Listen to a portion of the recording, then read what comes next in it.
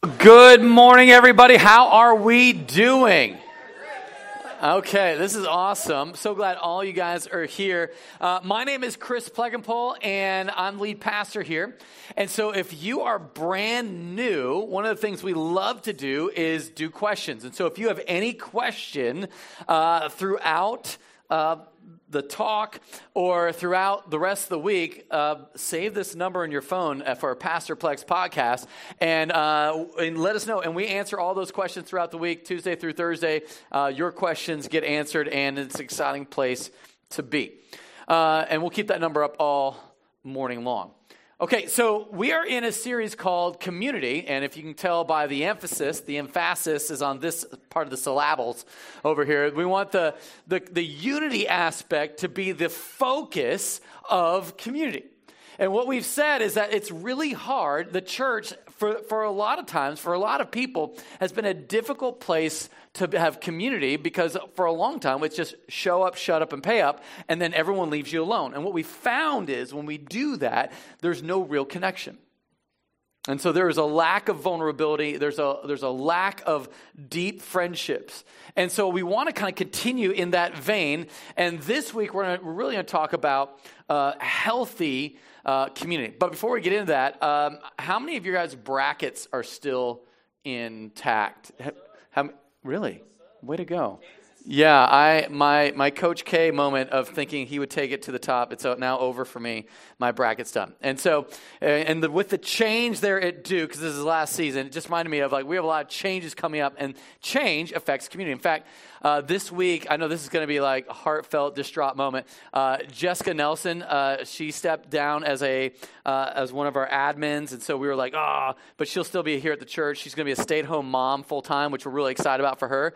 And also, Tony's really excited about for her. And and so we're really grateful for that shift. Now, also coming on staff is my new assistant, Melanie, and I'm really pumped to have Melanie McLemore. She's awesome. And the thing you may not know about Melanie is at one point, she almost became a teacher. Now, and what happens on one particular day, she's part of one of our evangelism teams, and she would go out and she was going door to door sharing Jesus with people. And at one point, a teacher answered the door, and as they're getting to know her story, she pretty much let out that she just heard this teacher went on and on about the horror stories about undisciplined children, underpayment, underappreciation, vice principals not taking care of the discipline issues, the principal not administratively supporting them. Am I touching on some tension points here? Yeah. And just was like, and then convinced Melanie, don't ever become a teacher. All right. And so if there's one thing that we need, can we just be honest, is that we need good teachers. Can anybody say there's not one person in here who goes, you know what, teaching's just not that important. Don't worry about it. Just send your kids and they'll just kind of, keep in a room for 8 hours, and whatever they want to do, they can just do it, whatever, right? Nobody is thinking we don't need good teachers. In fact, teachers who go into the teaching profession don't go, well, this is going to be a waste of time.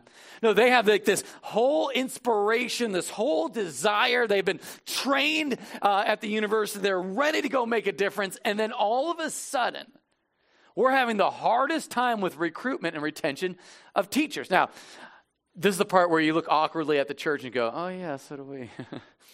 And so that's saying something. So this is not something that's just at the church that we struggle with recruitment, evangelism, and retention, discipleship. It's the whole world. And so what happens is was talking to some leadership within the Texas Education Agency, and they were saying that they're actually trying to create bonuses for teachers to kind of get them more excited about teaching, so that when they go home for Thanksgiving and they're telling the stories about what's it like in your job, there would be a little bit more positive stories to tell. Because I think we're enamored and we are inspired by story. And the same is true for the church.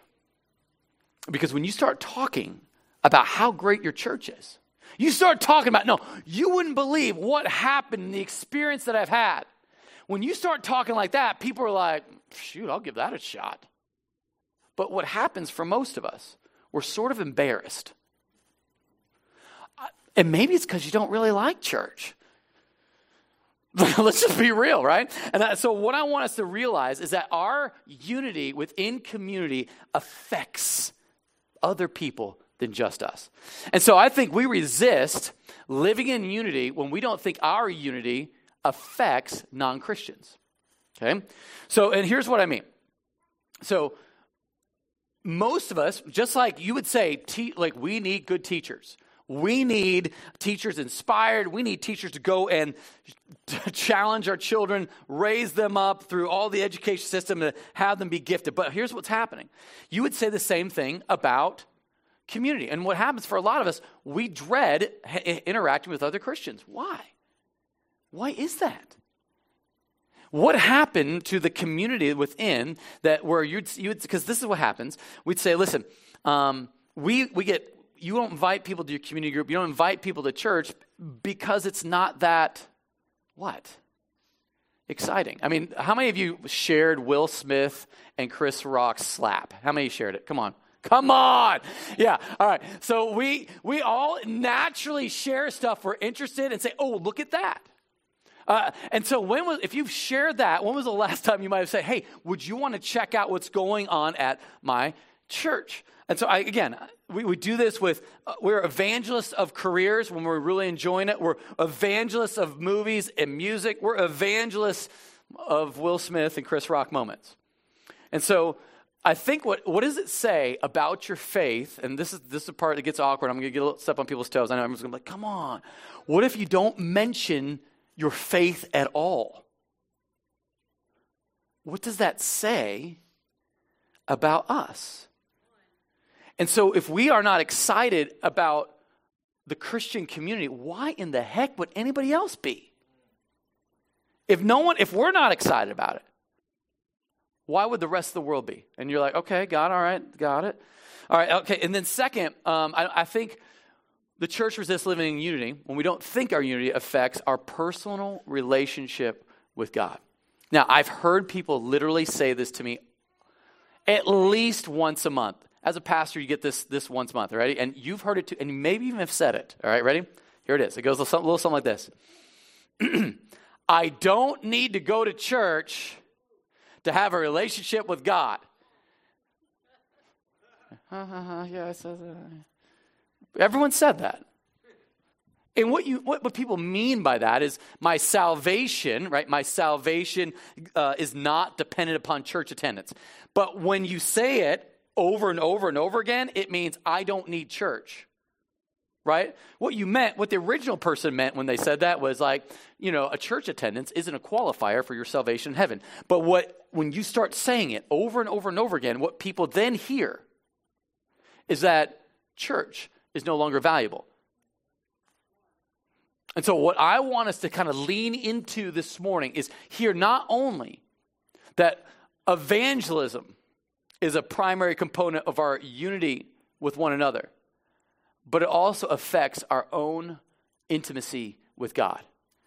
Beyond, right, your quiet time and the spiritual disciplines. We're going to talk all about that this morning. Okay, that's where we're going. People are like, man, that's a lot to cover. Yeah, I'm with you. We're going to be in the high priestly prayer of John 17.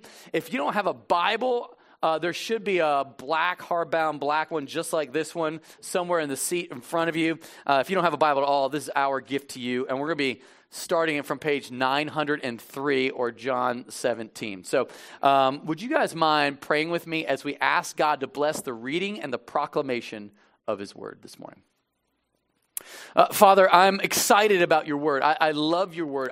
There's not many things that get me more fired up in the day than your word. And I love to meditate on it, and I love to expound upon it, and I want it not just to be information, I want it to be transformation, Father, for me and for everybody in here. And so, God, I pray that this morning, as your word goes forward, we would hear and respond with joy, because you are the King. We love you, Lord. It's in Jesus' name we pray. And everybody said, All right, John 17, page 903. This is the beginning of John 17 is the high priestly prayer. Jesus gives kind of like a whole talk before this of the working of the Holy Spirit, how at some point, they're going to have to undergo a lot of trials, but ultimately, no matter what, Jesus is going to overcome the world. All the darkness, all the tribulation in this world, you will have trouble, but take heart, I've overcome the world. So he kind of puts that down, and then he picks up a prayer, and he starts leaning in. And this is the last prayer before he goes to Gethsemane and is praying for himself. This is the prayer for the church, and I wanted to lean in a couple verses. All right, go to John 17, verse 20, okay? He's praying for his disciples up until this point, but then he goes, I do not ask for these only. And this is the part where your name is in the Bible. But also for those who will believe in me through their word. So Jesus' plan all along was that God would work through the words of people. So it somehow got to you, and it somehow got to me 2,000 years later. Here we are, believing in Jesus through their word. Okay? That they may all be one, just as you, Father, are in me, and I in you, that they may be in us. They may also be in us, which that's so confusing when you read that. And Jesus knows that's confusing, and so we're going to really unpack that. And then he puts a so that. That is a purpose statement. So here it is. I don't pray just for the disciples that are hanging around that can hear my prayer right now, but for those who believe me through their word, that they may be one. Us, all of us will be one, just as you, Father, and me, and I and you, and they are also may be in us. So that, here's the purpose for that. The world may believe that you have sent me. No, you're like, well, that was a weird thing. I would think that would be like, we should get along. We should do church things, kind of have cool parties. We should, have a great worship service. But this is the in us, all of us, all this unity is so that the world may believe. Okay, to which you're like, all right, okay. Maybe that was just a one-off. Keep going, verse 22. The glory that you have given me, I have given to them, a.k.a. us, that they may be one, as we are one. And you're like, this is where in a prayer when somebody starts, I call it race tracking. Do you guys know what I'm talking about?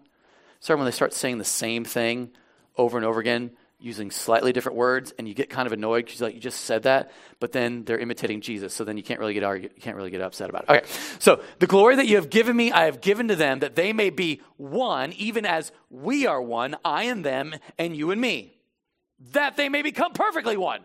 To which, God, Jesus, you want us to be one. I got it. No. So that, purpose statement, the world may know that you, and love them even as you love me. Now, this is, when you read that, you're like, Jesus, you essentially just said the same thing twice because you had some, the people in your current audience at that time were a little slow in the uptake, right? We saw that they needed it kind of on the repeat. And I kind of feel like that's me. I kind of needed this a bunch of times. And so I read it a bunch of times to fully understand what this means. It's essentially that Jesus calls Christians to unity for evangelism. Okay, to which you're like, yeah, but this will be helpful. A dysfunctional family is not hospitable. You guys know that, right? If you ever had a friend call you over to their house and there was massive fighting, parents getting all into it with each other, kids in disarray, it wasn't an environment, it was a hostile to community environment. And so usually you what? Avoided such places. Okay, doesn't take a theologian to go in general, people are not attracted to infighting. Okay? Nobody's into that. Now, and that's why if you have more than a couple kids, like you have 4 kids, then you really have to either just kind of our kids will never have friends that come over, or you figure out discipline. That you kind of have either way, you got to make a choice. And so when things are functional, you're able to bring new experiences into your home without the fear, watch this, of the outside influencing the inside. In fact, when the kids come over to our house, The hope is inside our home influences other homes through the evangelists of the kid who's 8 years old that comes out of our house to jump on the trampoline, play video games, and run across our backyard over and over again. So we understand that from a basic principle of how to have friends, right? Like nobody's sitting there going like, never heard of that before. Okay, so watch. When it comes, and in fact, there comes an excitement when you belong to bring others with you, and that's when God is doing something. And I think this is the part where I feel like the unity here, when we talk about, Jesus in the Father and Jesus and the Father in us, there is a Holy Spirit supernatural connectivity that happens. And if you want to know why the church meetings, small groups, or whatever have been lacking that, it's because maybe we've sort of downgraded our entire community experience to like a World War II information club. Do you guys know what I'm talking about? So do you guys ever hang out with history buffs that like to tell you about the greatest history things of all time? And when they get together, they can talk and talk and talk, but their relevance only extends to other World War II history buffs. Okay, now watch this. Because a World War II history buff has no relevance to the modern day age unless they need to be called on for like, what's the history of World War II as it affects modern day Ukraine in this particular aspect, which still has zero effect on the daily life of someone in Austin, Texas. Am I right? And so what I think has happened for a lot of us, we've dumbed down Christianity to a bunch of information, and we want to be the smartest kid in the class so that we can sort of outperform and outshow everybody and let everyone know how smart we are. Is that too personal? Because there is no Holy Spirit depth of love, of like connection with God, and that oneness with Him is not being extended, which is why when you get people that are just a little weird, you get irritated with them because they're in your group.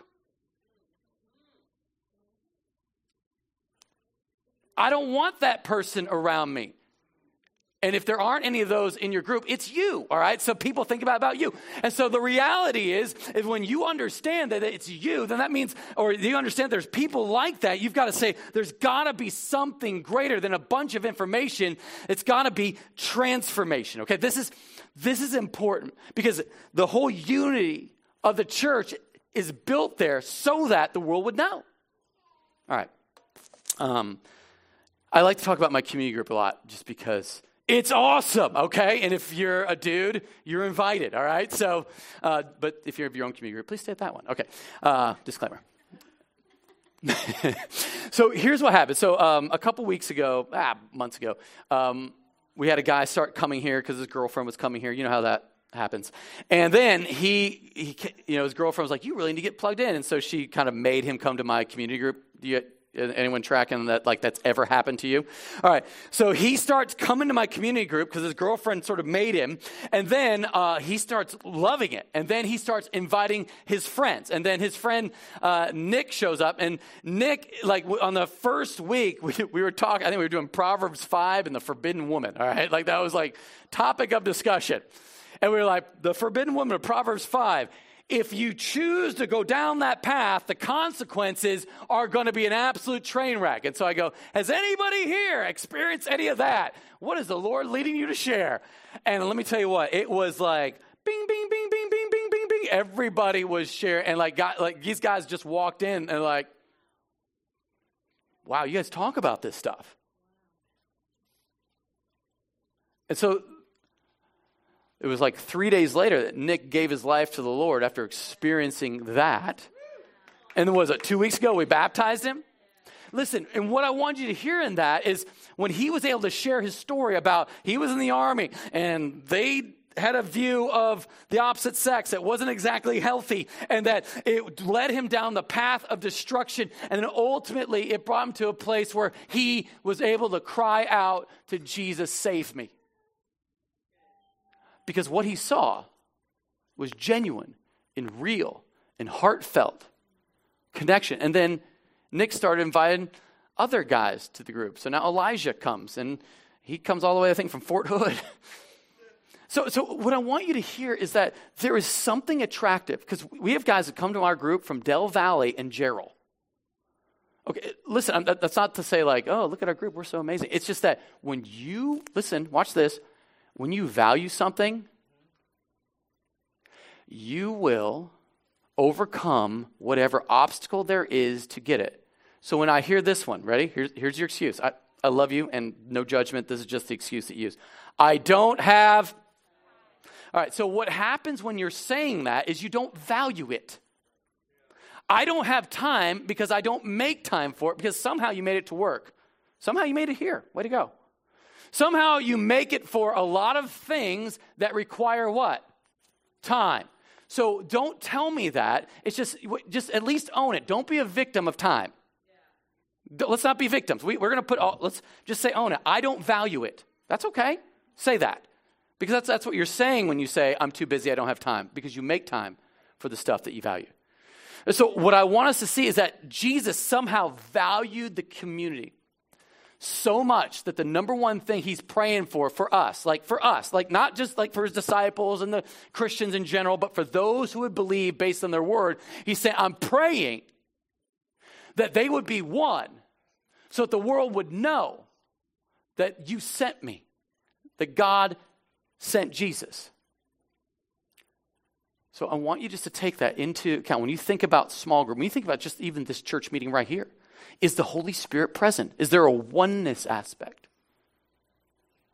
Is there a oneness aspect into small group meeting, or has it become, as it tends to become, the information championship bowl, where I'm going to outduel, and I'm going to make sure people know how smart I am with what I can add or contribute, as opposed to allowing the Holy Spirit to move through everyone as we sort of confess and repent and bring ourselves to a place of vulnerability to advance the cause of the kingdom, even within our own group. Okay. Convicting, I know. Keep moving. All right. Back, I want to look at this again. Verse 22, we just sort of ended here. So the world may know that you sent me. And, okay, so there's an and. This clause, so that gives us purpose. The world may know, we got that from 21 as well, and love them even as you love me. So this, I know this to me is the verse that captures my heart. When we talk about God's love and how much God loves Jesus, you'd say, that's pretty deep. You go, I want in on that kind of love. Because listen, in a love-starved world, we've isolated ourselves away from people. We are love-starved for real connections. There's a reason why people will go to a metaverse to have relationship with other people, because they haven't had it in the real world. And so people are searching all throughout inner space, outer space, and the internet to figure all of this out. They want connection. And so when I hear that, I'm like, okay, I get that. Maybe that was just a one-off, but again, remember, this is a racetrack prayer. He's just circling on this. I and them, and you and me. Here's the, jeez. Okay, I and them, so Jesus in the church, and you and me, God the Father in Jesus, so therefore God the Father, Jesus, Holy Spirit's all right here, that they may become perfectly one. There's this unity that involves God, which means there's got to be a time to listen to him. There's got to be a time that he's involved. And then here it is again. So that, purpose statement, so that the world may know. Have you guys heard this before? So that the world may know that you sent me. Listen, I know that I'm like, that Chris, that you've just essentially said the same thing 3 times. Exactly. Jesus knew that you would probably abandon this at some point because it's not valuable to you, but he wanted to remind us 3 times. It's important that we would be one in community so the world may know. Okay, and then, secondly, and love them even as you love me. Now, when I think about this, how did God the Father love Jesus? Do you guys remember Matthew 3:17? Jesus, or John the Baptist, baptizes Jesus in the water, the Jordan. He goes, dunks him under, and when he comes out of the water, the dove, or lights on, or the Holy Spirit lights on him like a dove, and the voice of the Father says, "This is my Son, whom I love. With him I am well pleased." And I have just leaned into that statement like you would never believe. I repeat this. If there's an inner mantra of meditation on Scripture, it's Matthew 3:17 for me, and I just re-quote it, and I go, it's the Father saying to me, "I love you, I'm proud of you, and you're mine. I love you, I'm proud of you, and you're mine." And everybody in the building needs to hear that. They need to hear God the Father saying, "I love you, I'm proud of you, and you're mine." Why can he say that? How is that possible? Because he who knew no sin, Jesus, became sin on our behalf that we might be the righteousness of God. And so therefore, when he looks at you and he looks at me, he sees his Son, and so therefore imparts that love to us.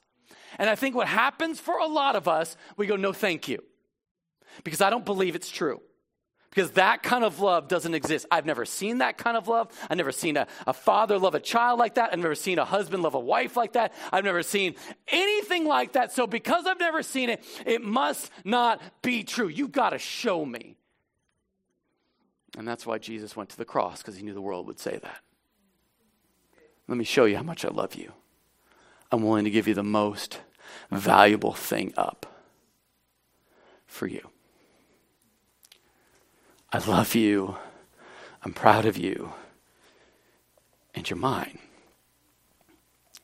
Father, I desire that they also, the they is us, whom you have given me, may be with me where I am. Like, this is like a heavenly experience, to see my glory that you have given me because you love me. Now, this is important. How did he love Jesus? Because the reason that's important is that's going to tell us how he loves us. Because you love me before the foundation of the world. This is huge, because if you are a follower of Jesus, if you've been born again, if you've gone from darkness to light, you knew what it was to be lost, and then something happened, and you believe that Jesus died for you on the cross, rose from the dead, and something happened to you. This is you, that you know that you were chosen before the foundation of the world. And when you go into the darkness and you run into the deep of the mixed up confusion of relationships, of work, of stuff, you know that before the foundation of the world, that this was part of the plan. And so you don't fret, you don't worry, you don't go, "It's never going to work out. Oh my gosh, it's up to me." You go, oh, you remember who Jesus is. But it also takes the perfectly one bit of this. Watch. "Oh, righteous Father, even though the world doesn't know you, I know you, and these know you that you have sent me." They know that you sent me.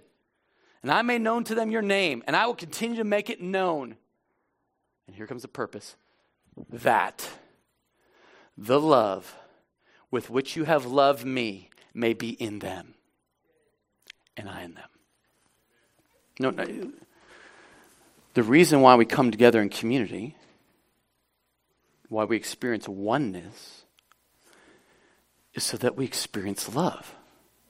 And again, listen, I love your quiet time. I think it's beautiful. I love the spiritual disciplines. I think I was up 5:30 this morning in the God's Word, praying for you, for my children, asking God to do great things this morning, reading His Word. I was in 2 Samuel chapter 4. Okay, that's where I was this morning.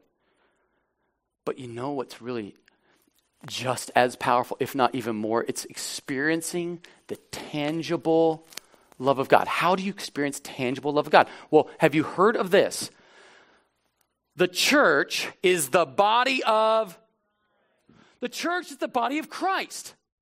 If that is true, then experiencing the love from the Father, and to figure out what that means of I and them and me, you have to be in the midst of the body to feel the tangible love of the body of Christ. All right.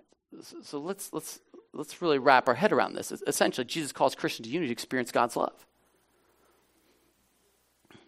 Our unity is an expression of God's love. So, and this is true, which is why to have unity, you have to give up power. You have to give up comfort.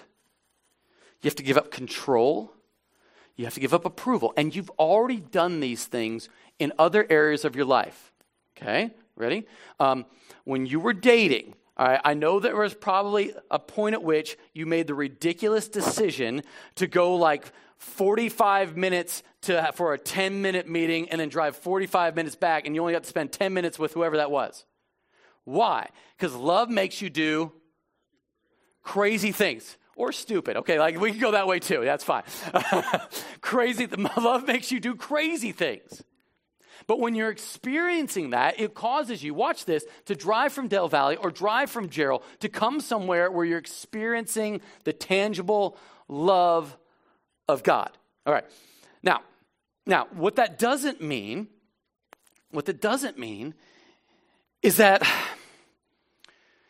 we condone sin or be like, oh, you're okay, I'm okay. Let's just not ask each other about that. In fact, isn't it true that wounds from a friend can be trusted, but the enemy multiplies kisses? And so therefore, when someone's talking about the darkness of their life and we sort of lean into that with the power of Jesus, it is love, it is truth, it is friendship at the deepest level. And what happens a lot of time is that when we resist that, right? Because, you don't understand. They told me I shouldn't. They told me, church, they're just... And as if every church is trying to have people leave. Like, you know what? Our job is just to keep this church as small as possible. But inevitably, because we've been so victimized by the world, like nothing's ever our fault, we therefore assume it's their fault for your sin. It's like disciplining a child in anger and go, look what you made me do. Look what you made. You made me leave that church because you told me the truth. And it wasn't loving enough. That's what happens to us when we don't live according to the will of God, to have his Holy Spirit power. Because we're not calling on Holy Spirit power. We're calling on information and not transformation. So here's the way I've sort of experienced this. I'm going to tell you a real story, but this is so fresh that I got permission, but I'm not sharing names because this is like just happened, okay? Guy in our community group got connected, lives far, comes in, meets friends, experiences it, but just isn't there yet with the whole Jesus thing. It's like, I don't really know if I can believe that. I hear you, Chris. I appreciate that you're asking me this, but you're a pastor. Of course, you're going to do that. But my life is really complicated. And thankfully, other guys in the group meet with him, text him, call him. And then sometimes what happens when you get loved like that, what do you do? When you get loved and you're not used to receiving love, what do? You push it away. You sabotage it. You don't answer. You're like, nah, I'm good.